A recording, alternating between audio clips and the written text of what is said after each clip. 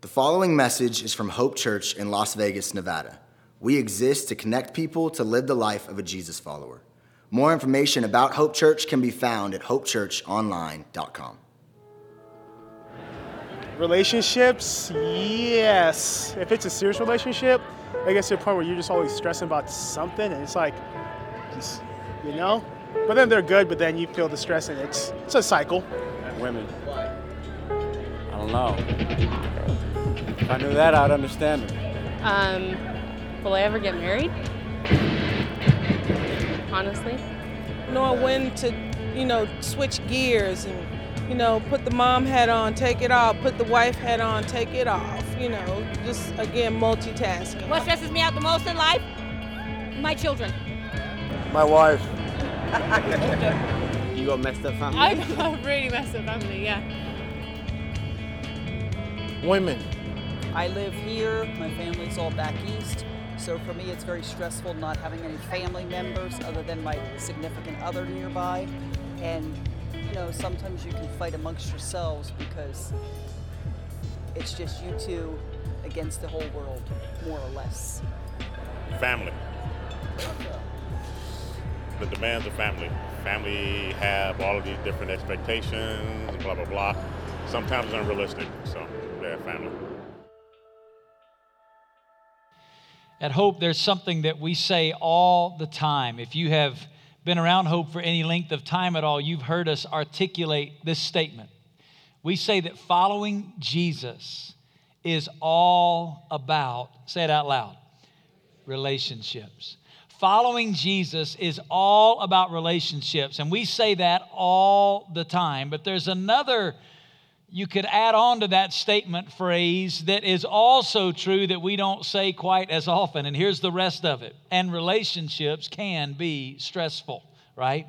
Following Jesus is all about relationships, but the reality is relationships can be stressful. As a matter of fact, the American Psychological Association in their annual stress report identified that more than half, actually 54% of adults in the United States say that their personal relationships are a significant source of stress in their lives.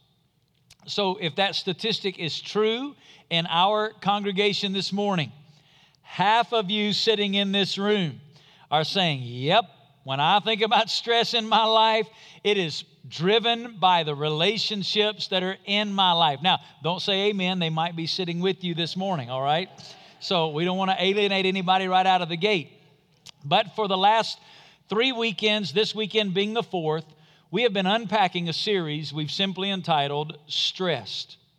How do you enjoy life and not just endure it? We've been in between book studies all summer. We've been teaching through the book of Psalms. Next weekend, I'm very excited to launch into the New Testament book of 1 Peter.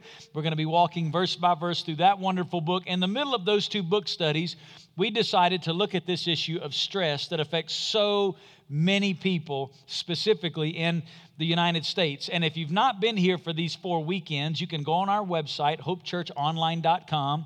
We have all of the series that we've done so far on the website already. We got a lot of additional resources for you to kind of dig through and dig deeper in so that you can grow in this particular area. But what we've tried to do is look at what the Bible has to say about some of the big things in our lives that cause stress.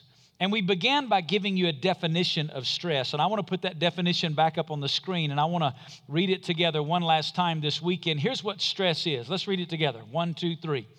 Fearful concern experienced when life's demands seem greater than my ability to meet them. That's really what stress is as we've been talking about it. I look at a situation in my life, and we've dealt with 3 big areas in talking about stress. As you study stress, there are really 3 areas that rise to the top that are stressors in people's lives. The area of schedule and how I manage my time, the area of budget, how I manage my finances, or the area of relationships, how I interact with other people. Those 3 things are the dominant causes of stress. And if you take that definition and you look at it in light of those 3 areas, it's very normal, even for Christians, When it comes to money, time management, and relationships, it's normal for all of us to have some level of concern in those areas. It's normal for us to develop a burden about some of those things. But when it's healthy, that's exactly what it is. It's a burden. And a burden, what we do with that in a healthy way as Christians is we take that to the Lord. That burden, that situation, that circumstance that seems greater than my bandwidth personally to meet that need, I take that to the Lord, and that situation and circumstance drives me to deeper fellowship with God. Now, when it's unhealthy, it leads to worry, anxiety, and stress. Rather than driving me to fellowship with the Lord, I begin to look internally at my schedule or my relationships or my finances and try to figure out, how am I going to fix all of this? How am I going to meet this need? How am I going to handle this situation? And it becomes something that drives me to a lifestyle of stress. And the good news is that Jesus has something much greater for us. He said, I've come that you may have life and have it what? Abundantly, or more abundantly. So Jesus offers us a different way. This weekend, we're going to deal with a third of those issues. We've already dealt with schedule. If you weren't here, you can find it online. We've already dealt with money management and personal finances. This weekend is relationships. And I want to give you two important realities when managing stressful relationships and unpack them. Here's the first one. There are times in a relationship when I need to change. Now, I know what some of you are already thinking. Pastor, I have been looking forward to this message and this series because I thought you were going to tell me how to fix them. Well, step one is looking at me. Because a lot of the stress that we have in relationships is stress that is there because we are not responding. We are not pursuing Christ in that relationship as we could. There's one of my favorite books. I read it every year, and it really deals with this issue of relationships inside the body of Christ in particularly. But it's by a man named Roy Hession, and it's called The Calvary Road. It's a little bitty thin paperback book. You can read it in an afternoon, but the content is so overwhelming, you don't want to read it in just one afternoon. But I read it every year, and it's deeply impacted my life through the years. I want to read you a section out of Roy Hession's book, The Calvary Road. Look at it on the screen. He said, we shall have to see that the thing in us that reacts so sharply to another's selfishness and pride is simply our own selfishness and pride, which we are unwilling to sacrifice. I love this. We shall have to accept another's ways and doings as God's will for us and meekly bend the neck to all of God's providences. That does not mean that we must accept another's selfishness as God's will for them. Far from it. But only as God's will for us. Here's what he's saying. Often, God has some difficult people in my life because there's some stuff that God couldn't do in me without those people. It's not really about them at all. It's about what God desires to do in me, and it's that relationship in my life that surfaces that stuff in me that Jesus wants me to see and wants me to deal with.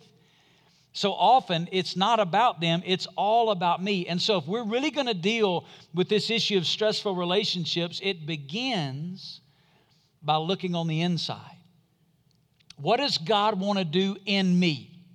Again, he's not saying there that if they're acting out of bounds, if they're breaking, that that's God's will for them. But here's what he is saying. The way they're acting may not be God's will for them, but it's God's will for me. And there's some stuff that God wants to use in that relationship to surface some stuff in me to produce more Christ-likeness in me. Now, Paul is addressing this very issue in the book of Ephesians. If you have your Bible, turn over to Ephesians chapter 4. We're going to be reading here in the book of Ephesians. Now, this book is really a letter that Paul wrote to a church in a city called Ephesus. And here's what you need to know about this church. It was a young church. We today are on our 13th birthday. This church Paul's writing to, 6 years old. He had planted it 6 years earlier. So everybody in this church have been Christians less than 6 years. Some of them have only been Christians for weeks and months because it was the first time the gospel had ever gone to their city. So this is a church of relatively young believers, new Christians, and Paul is writing to them to remind them that when Christ enters our lives, He changes the way we live. Did you hear that? When Jesus comes to live inside of us, it changes the way we live. The very first church that I pastored was in a small town, and I was a young guy. I was 23 years old when I became the senior pastor of the first church that I'd ever pastored. And I'll never forget, I was so excited, so full of vision and passion with all the things God was going to do in our church. And I'm walking down the hallway to I've been on the job 1 week, my first week on the job. I'm having my first meeting with the leadership of the church, and they're all in this room, and a couple of the guys are walking with me, and they're leading me to this meeting, and we're walking up the hall, and they stop me about halfway down the hall, and they say, "Pastor, we just want to give you a heads up that," and I'm not going to name him, but so-and-so is going to be in this meeting. And I said, "Great, I've got some exciting things to share about what God," he said, well, Pastor, you just need to know he's going to be against everything that you say. I said, "Well, he doesn't even know what I'm going to say yet. What do you mean he's going?" He said, "Well, it doesn't matter. He's against everything anybody says. We believe he has the spiritual gift of being against things. That's what his gift is." I looked at him, I said, "And he's in leadership?" "Oh, yeah. Well, how long's he been in our church?" "Well, about 25 years. Now, here's what bothered me. That didn't bother them. That it's become normal in American Christianity for somebody to profess out of their mouth, "I'm a follower of Jesus Christ," and there never be any. Listen, I'm not saying we all go from Saul to Paul, from murdering Christians to preaching the gospel to unreached people groups. I'm not saying that we all see some radical momentary life change. But here's what I am saying. When Jesus Christ comes to live inside of a human being, it changes the way we live. It changes us from the inside out. And here's the reality. One of the primary ways it changes us is how we relate with other people. It should radically change our relationships. I should be able to look back in my life a month, 6 months, a year, 5 years, and see that the way I relate to people today is not the way I used to relate to people. I'm in a process of being changed. Now, that's what Paul is writing to these young Christians who some of them are still living out of the old resources. They're having some issues in the church. A lot of ego, a lot of flesh, a lot of anger, a lot of stuff's going on. A lot of stress in the relationships that Paul's writing to here. And he's reminding them, Christ in you can change you. Let me show it to you. Start in verse 17. I'm going to read some background here, and then we'll get into where we're going to really focus in verse 25. But look what he says. "So this I say and affirm together with the Lord, that you walk no longer just as the Gentiles." Now, the word Gentile here, it's a word for the non-believer. He says, let me remind you, that's not who you are anymore. I'm writing to you to tell you, to remind you, you don't live like that and walk in the futility of their mind. Verse 18, "Being darkened in their understanding, excluded from the life of God because of the ignorance that is in them, because of the hardness of their heart. And they, having become callous, have given themselves over to every sensuality for the practice of every kind of impurity with greediness." But look what he says in verse 20. But you didn't learn Christ in this way. This isn't who Jesus is. Verse 21, "If indeed you have heard him and have been taught in him, just as the truth is in Jesus. Here's what he's saying there. Listen, if you're looking at your life and you're not seeing any life change to your relationship with Jesus, you need to examine to see if you heard about the right Jesus. If it's just status quo, I'm a Christian, but my life doesn't change, nothing in my life's different, he says that's not the Christ we preach to you. Verse 22, that in reference to your former manner of life, you lay aside the old self, which is being corrupted in accordance with the lust of deceit, and that you be renewed in the spirit of your mind and put on the new self, which in the likeness of God has been created in righteousness and holiness of the truth. Now I want to pick up in verse 25 because here he gets real practical. Therefore, I've told you, anytime you see the word therefore, look, see what it's what? Therefore, right? Because the word therefore is a big transition. Here's what he just said. Listen, because of Christ, you're different. Because of Christ, the way you relate to people is different. Christ in you is changing you. Now, he's going to give some practical application as to what it looks like. Look at it. Therefore, laying aside falsehood, speak truth, each one of you with his neighbor, for we are members of one another. Be angry, and yet do not sin. Do not let the sun go down on your anger. And do not give the devil an opportunity. He who steals must steal no longer, but rather he must labor, performing with his own hands what is good, so that he will have something to share with anyone who has need. Verse 29, let no unwholesome word proceed from your mouth, but only such as a word is good for edification, according to the need of the moment, so that it will give grace to those who hear. Do not grieve the Holy Spirit of God, by whom you were called or sealed for the day of redemption. Let all bitterness and wrath and anger and clamor and slander be put away from you, along with all malice. Be kind to one another, tenderhearted, forgiving each other, just as God in Christ has forgiven you. So that's where we want to start. God, when I think about this relationship that's stressing me out, God, when I think about this relationship that's weighing on me, that's a burden.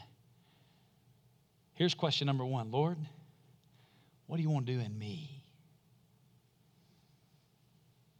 So what I want to give you is I want to give you 5 questions. This is not an exhaustive list, but 5 questions out of these verses that are a starting point to deal with stress when it comes to relationships. Here's question number 1. Am I being honest in this relationship? Is this relationship rooted in honesty? Look what Paul begins with. He says in verse 25, therefore, laying aside falsehood, speak truth. The word falsehood is a word, it's a general word for lying or dishonesty. Sometimes there's a lack of honesty because we say things that aren't true. Sometimes we lie by what we don't say. But there are a lot of relationships that are cloaked in dishonesty. There's not a transparency. And Paul says here, lay aside falsehood, get rid of that, and speak the truth. The word speak here is in the present tense. It's describing an ongoing, continuous action. Here's what Paul's saying. If we were translating it today, here's what Paul would say. Paul would say, in relationships, you got to keep it real all the time. Are you keeping it real in your relationships? Is there an honesty and a transparency, or are you allowing a relationship to constantly be a source of stress in your life because you are avoiding honesty in this relationship? I'll give you an example. All relationships can cause stress. Any of them can. Even marriage, right? If we're not careful, marriage can be a source of stress. My wife was in the first service, and we talked about this week because I knew I was going to be teaching this principle, and I wanted us to have a conversation around it just so we could wrap our heads around it even more and understand how we've dealt with some of these things in our marriage. And when it comes to stress inside the context of marriage, I know you're going to find this incredibly hard to believe, but there are things that I do that stress my wife out. I know. That is incredibly shocking to many of you. But there are things that I do that stress my wife out. There are things my wife does that stresses me out. And we talked about some of those again this week, laughing about it and talking about it. And one of the things we talked about this week is one of the things that stresses me out the most, and this is probably would be at the top of my list if we were having this conversation, is I'm the type person, if you're to be somewhere, you're to be there 15 minutes before it starts to consider it on time, right? Now, I know half the room just went, I'm so glad he said that. And half the room just went, oh, he's one of those, right? I know. I know. I'm not saying it's right. I'm just saying it is, okay? For me, I get so stressed out about that. So I said, Christy, if you're going to tell me, what would be at the top of your list? She said, the fact that you get so stressed out over me being late. So this morning, she's here at the 9 o'clock service. I slip out, and they'd already started the first song. She's on the front row, she leaned over and said, I'm on time. Thanks, babe. I really appreciate that. But here's the point. Because those are stressors in our relationship, it's important that we're honest about those. Doesn't mean I'm right and she's right and I'm wrong, but it does mean in a relationship, you have to keep it real. You have to be honest about those things that create stress, and then inside the relationship, it's on us individually to do everything we can through the power of the Holy Spirit to avoid those things. It's not right in the relationship for there to be these hidden landmines that somebody is stepping on that's blowing up and causing you stress when they don't know where the landmines are. If there's not real honesty and transparency in the relationship, we're never going to remove the stress out of that relationship. Does that make sense? If that makes sense, say amen. Let me give you a second question. Here's the second one. Am I harboring anger about things that have happened in the relationship in the past? Again, if we're going to remove stress, we got to start with me. How do I need to change? Question number one, am I being honest? Am I being real?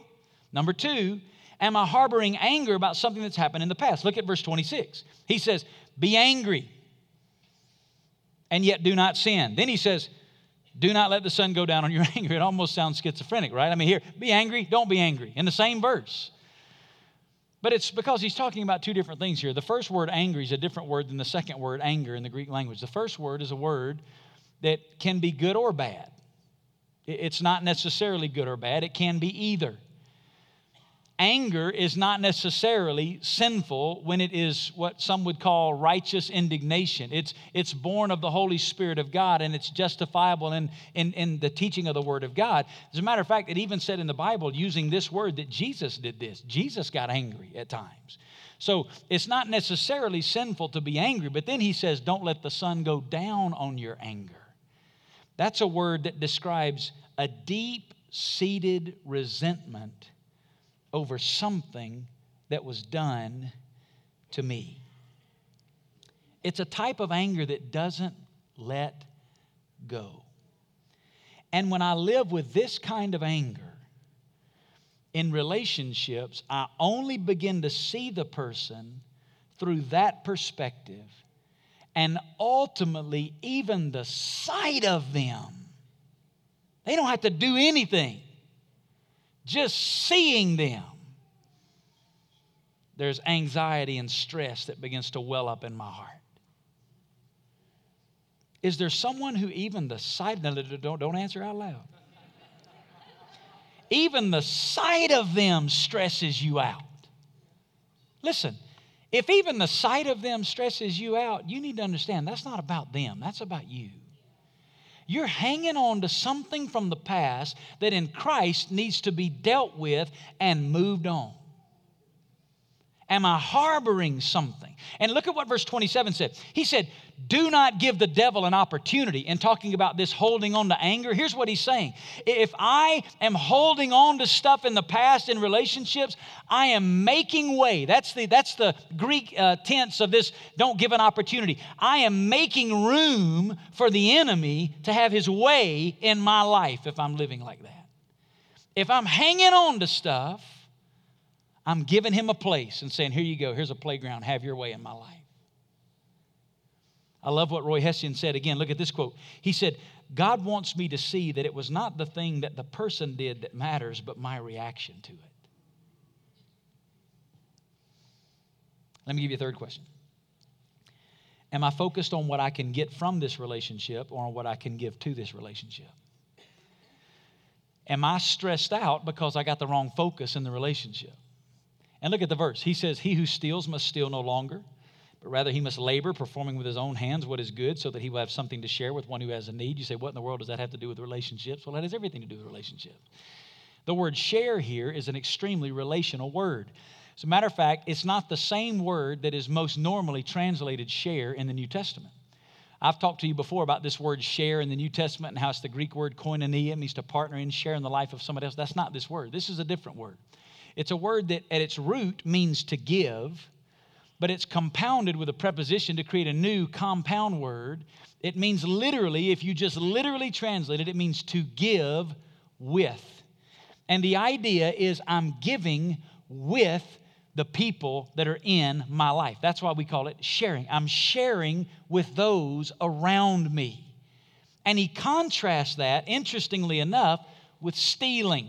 Why? Here's why. When you steal something, you believe that you are entitled to what somebody else has. They exist to meet my need. That's stealing. If you steal something, you believe I'm entitled to what they have, so I'm just going to take it. When you share, you believe others should be blessed by what you have. You exist to meet their need. Are you stressed out in a relationship because you're only focused on them not meeting your need?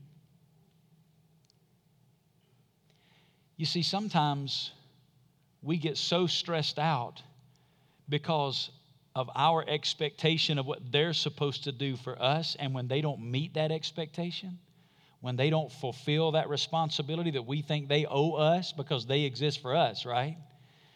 Then we let it stress us out. But maybe God doesn't have them in your life for what they can do for you. But maybe God has them in your life because of what He desires to do through you and them. And if I understood that the relationship wasn't just about me, it might remove some of that stress. Let me give you a fourth one. Am I seizing every opportunity to speak grace into this relationship? Am I seizing every opportunity to speak grace into this relationship? Look what Paul says. He says, verse 29, let no unwholesome word proceed out of your mouth, but only such a word as is good for edification, according to the need of the moment, so that you will give grace to those who hear. In relationships, words are powerful. I'm going to say that again because I want you to get it. In relationships, words are powerful. As a matter of fact, the writer of Proverbs said, death and life are in the power of the tongue. I mean, it doesn't get any more severe and drastic than death and life. Death and life are in the power of the tongue. What I say, how I carry my words. That's why Paul here in writing about relationships deals with the issue of words. And he says three things, and I'll give them to you quickly. Number one, he says what we say is very important. He says, only speak that which is for edification. It means to build up somebody else. What Paul is saying here is that in relationships, everything I say should be a part of the process of building them up. If I'm evaluating my relationships and seeing this person or this relationship that stresses me out, how am I speaking into that relationship? What am I saying? What are the words that I'm using? Number two, when we say what we say is very important. Paul said, according to the need of the moment. It's possible to say the right thing at the wrong time. Amen? It's possible to say the right thing at the wrong time. I love what the writer of Proverbs said. A man has joy in an apt answer, and how delightful is a, what's the next word? Timely word. Means it's on time. It's in the right moment. It's according to the need of the moment. Just because you may be right doesn't mean it's the right thing to say in that moment. Another proverb, he said, like apples of gold and settings of silver is a word spoken in, what does he say? Right circumstances. So when we say what we say is important. Here's the third aspect. How we say what we say when we say it's very important. How we say what we say when we say it's very important. Did you hear what he said? so that it will give grace to those who hear. It's possible to say the right thing at the right time, but say it in the wrong way. Especially if you're stressed out. He says we should say it in such a way that it gives grace. I can say the right thing. It can be the right time. But if by the power of the Holy Spirit of God, it's not said in the right spirit. Look what it says in Proverbs. A gentle answer turns away wrath, but a harsh word stirs up anger. The tongue of the wise, listen to this, makes knowledge acceptable. Here's what that means. The way I say something can determine whether or not the one hearing it accepts what I have to say.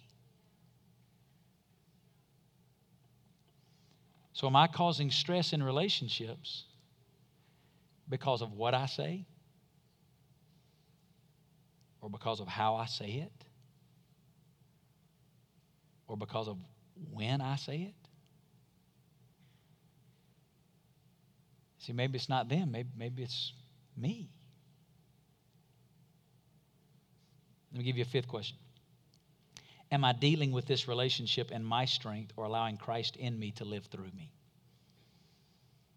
Am I dealing with this relationship in my strength or allowing Christ in me to live through me? See what he said? Look at verse 31. Let all bitterness and wrath and anger and clamor and slander be put away from you, along with all malice. Be kind to one another, tenderhearted, forgiving each other. Look at this. Just as God in Christ also has forgiven you. Two very different lists there. Bitterness, wrath, anger, clamor, slander, malice. What's that? Let me tell you what that is. That is a description of my response in the flesh towards other people. That's what that is. That's our flesh. On its best and worst day, that's our flesh. When we respond in our strength, out of our resources to those situations, let me tell you what it looks like. Bitterness, anger, clamor, slander, wrath. That's what it looks like. But then he says, verse 32, be kind, tenderhearted, forgiving. Where's that come from? Just as God in Christ also has forgiven you. Let me tell you what that is. That's a demonstration of Christ in me. And he says, let all this other be put away from you. And what he's really saying there is, in my own strength, I can't remove these things. But I can allow Christ in me to remove those things so that he may live his life through me. What's stressing me out in that relationship? Is it that I'm not allowing Christ in me to be kind, tenderhearted, forgiving, loving, gracious? The list goes on and on and on. Love, joy, peace, patience, kindness, goodness, gentleness, faithfulness, self-control. That's who he is. Look at one last quote by Roy Hession. Look what he said. Every humiliation, everyone who tries and vexes us is God's way of breaking us so that there is yet a deeper channel in us for the life of Christ. We got stress in our relationships. Let me tell you where we start. There are times in the relationship when I need to change. And listen, don't even pray about this next step until you've done the first one. Until you, before God, get honest and let God, by his Spirit, examine your own heart. And I would even encourage you to do this. With some godly people that you look up to, get them to speak into your life about this issue, because often emotions get in the way and we can't even see where we're the one missing it. But when I have completely exhausted this self-examination before God about where I am in the relationship, and even sought counsel from godly influences to speak into my life about this relationship, there is a second step. Here it is. There are times in a relationship when the relationship needs to change. There are times in a relationship when the relationship needs to change. Now let me say it again. Don't start here. If you walk out of here today and you start here, you have missed what I have said to you today, and you've missed what the Word of God says about how to start in reconciling relationships. Don't start here. But once you've exhausted that first step, sometimes the relationship has to change. And just In the moments we have left, let me give you a couple of statements about that. Number one, here's the first step in changing a relationship, and I call it stepping up. You step up. And by that, I mean you have to confront the relationship. If you've completely exhausted your personal walk with Jesus in the relationship, and you've even had others speak into that, and they say, you know what, I don't see anything else in your life, then here's what you do. You confront the relationship. Look at what the Bible says in Romans chapter 12 and verse 18. He says, if possible, so far as it depends on you, be at peace with all men. Here's what that means. As a follower of Jesus, I'm to do everything in my power to pursue peace with other people. So, this goes back to where we started. Am I being honest? Am I keeping it real? Once we've dealt with that in our own heart, now we may have to sit down with the individual or the person that I'm in the relationship with and say, hey, we need to talk. We need to have a conversation about this issue that's straining our relationship, that's stressing me out, that's bringing conflict into our relationship. You say, well, how do you do that? Well, let me give you a place in Scripture where Jesus spelled it out very specifically. Turn over in your Bible to Matthew chapter 18. In Matthew chapter 18, beginning in verse 15, Jesus is speaking about relationship issues, offenses, where somebody has sinned against you. Now, some people take this text of Scripture and they make it exclusively apply to the issue of church discipline, disciplining people that are in sin. And there is some application here, but you need to understand the primary context of this application of Scripture is speaking to relational brokenness between brothers and sisters in Christ and how to bring reconciliation. This is not about discipline, it's about reconciliation. Look what he says. Verse 15, if your brother sins, and he's there talking about if he sinned against you, go and show him his fault in private, and if he listens to you, you have won your brother. You know what you do first? You go to him in private. You have a conversation. And here's what he says. If you come together, here's what the Bible calls that, a win.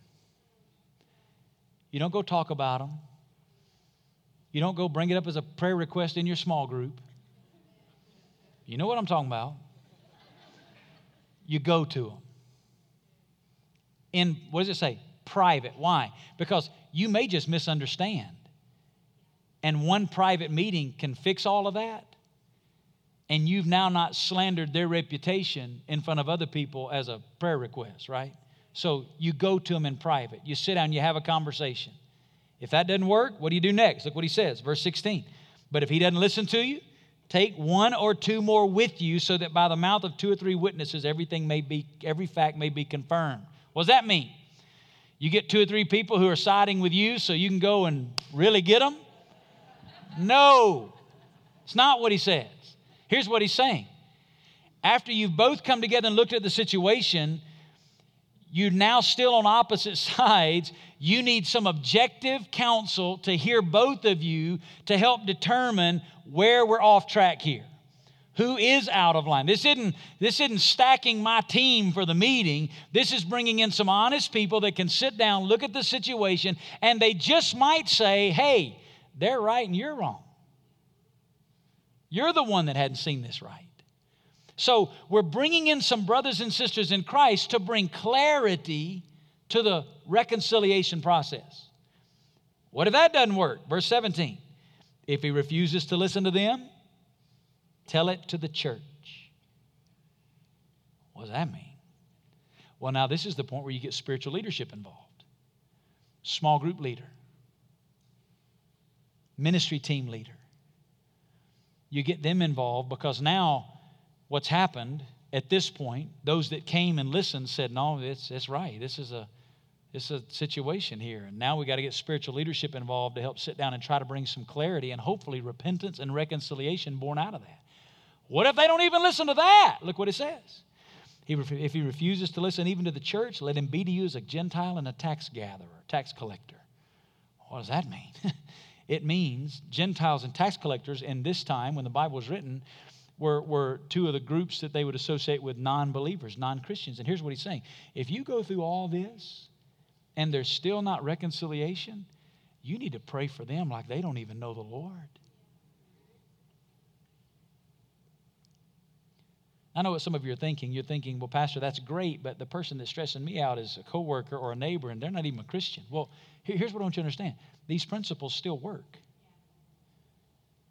They work. Anybody teaching real conflict resolution anywhere in the world are using these principles. They may not call it the Bible, but they're using these principles. You got a coworker you got an issue with, let me tell you what you do. You go to them in private. Out of respect, you sit down, you try to have a conversation. You try to get the issues on the table and you deal with it. You say, what if they don't listen? Get a couple of coworkers to come together and say, hey, can you help us resolve this? Maybe it's a sports team you're on and there's conflict on the team. What do? You go to them in private with your teammate. If that doesn't work, you get a couple other teammates and you sit down together and you try to bring some reconciliation to the situation. What if that doesn't work? You may have to get a supervisor or a coach involved. What if that doesn't work? Then all you can do is just pray for that person as a follower of Jesus for God to do something deep and lasting in their life through your relationship. Step one, you got to confront the relationship. It's time to have a conversation. If you've exhausted everything in your heart, it's time to have a conversation. Now, before I give you the last two steps, I want to give you a clear word of counsel, and I want you to really pay attention right now. If you've tuned out at all, tune in right now. Hear me very clearly. If you have exhausted this first process, you've examined your own heart, and now you've even gone through the process of confronting the relationship and having the conversation, and you've brought counsel involved, and you've got spiritual leadership involved, and there's still no reconciliation. If this relationship is in your immediate family, meaning it's your husband or your wife or your children or your parents or your brother or your sister, if you're now at this point in the process and there's still issues, the next two steps that I'm about to give you, I don't want you to hear them. I want you to sit down with a spiritual leader and seek counsel about next steps. The two steps I'm about to give you are steps in general, talking about general relationships. But when you're talking about relationships inside the immediate family, husband, wife, parent, child, brother, sister, there's some other biblical principles that could apply, and every situation is unique. So you must sit down with a spiritual leader. I encourage you to go sit down with your small group leader. If that doesn't, after sitting down with your small group leader, there's not resolution, sit down with somebody in our life center, sit down with somebody, one of our pastors, sit down with somebody who can bring some biblical counsel into the situation that you're in, okay? But don't hear these next two steps as your next two steps if it's a relationship in your immediate family. If you got that, say amen. Amen. Don't walk out of here and say, Pastor Vance said, that's not what I'm saying. Hear me clearly. But if it's a general relationship and you've already examined your own heart and before God you feel like having talked to others, you're right with God in the relationship, and you've now confronted the relationship and you've gone through these steps of reconciliation and there's still conflict, there's still stress in this relationship, here's step number two. It's time for you to step back. By step back, I mean to establish boundaries for the relationship. You lead the relationship. You decide how often you spend time together and where you go. You must set boundaries on the relationships that influence your life. Now, again, here I would say it's important to seek counsel because emotional involvement always leads to unwise decision making. Listen to me. I'm somebody that I believe after 25 years of walking with the Lord, being in ministry, I'm a good source of counsel. But listen, in my own life, when I'm emotionally engaged in a situation, my judgment gets blurry. It does for all of us. That's why it's important to get somebody that you love, that loves Jesus, that's in your small group, that's your small group leader that walks with you, to help you establish what those boundaries need to look like for that relationship. In emotion, don't just set those yourself. Get some counsels to how to do that. But you set boundaries on that relationship. You've stepped up, you've confronted it, didn't work, so now you're stepping back. You're beginning to build some boundaries. Here's third step. If all of that fails, it's time to step away. And by that, I mean it's time to remove the relationship. There are times when the right thing to do for this season is to remove that relationship from my life. If after confronting the relationship and establishing boundaries in the relationship, it's still a constant source of contention and stress, the wise thing to do is remove that relationship. But when you do that, remember this: never give up on God's ability to change somebody. Removing the relationship is not writing off a person. Aren't you thankful you're not the person you used to be?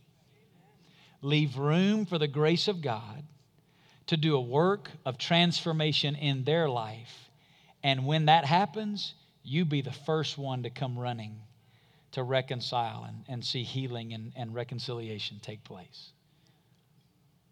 So, relationships can be stressful. There are times when I need to change. When I've exhausted that, there are times when the relationship needs to change. What does that look like? Sometimes step up, confront it.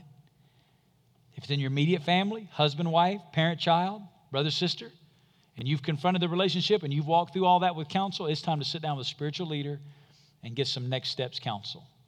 But if it's not in your immediate family, next step would be to step away, put some boundaries. And then third be to step away completely, remove that relationship entirely.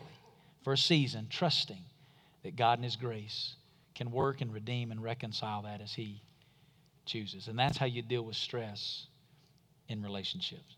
If that makes sense, say amen. Let me pray for us. God, thank you for your word today.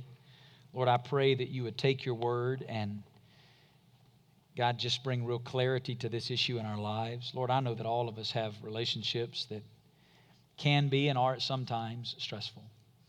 And I pray that today you've given us wisdom from your word about how to navigate through that. In the stillness of this moment as you sit before the Lord, it's really appropriate that we talk about these issues because at the very core of the gospel is the message of reconciling relationships. You get that, right? You and I, because of our sin, our relationship with God was broken.